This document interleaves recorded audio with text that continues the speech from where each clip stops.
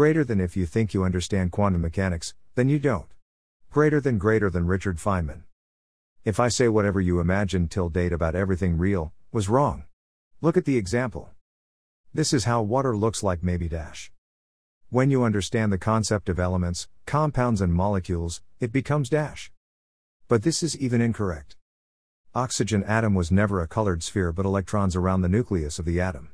Even after ignoring the composition of nucleus protons and neutrons and then up quarks and down quarks. Even this is not how it actually is. This is not oxygen atom. It is actually not possible to represent an atom as an image. Electrons will be so small that none of it will be visible. Look at this example. You drew two circles on a plain white sheet of paper. Consider the sheet a square with side 1 meter, of 10 centimeters radius and colored the area with red color. The circles will be easily visible on a screen of 20 centimeters into 30 centimeters.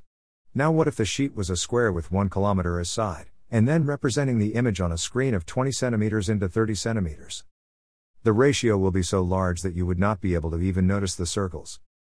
Even though atom is extremely small but quarks and electrons are enough small to stay invisible, even if the atom is represented on a huge screen.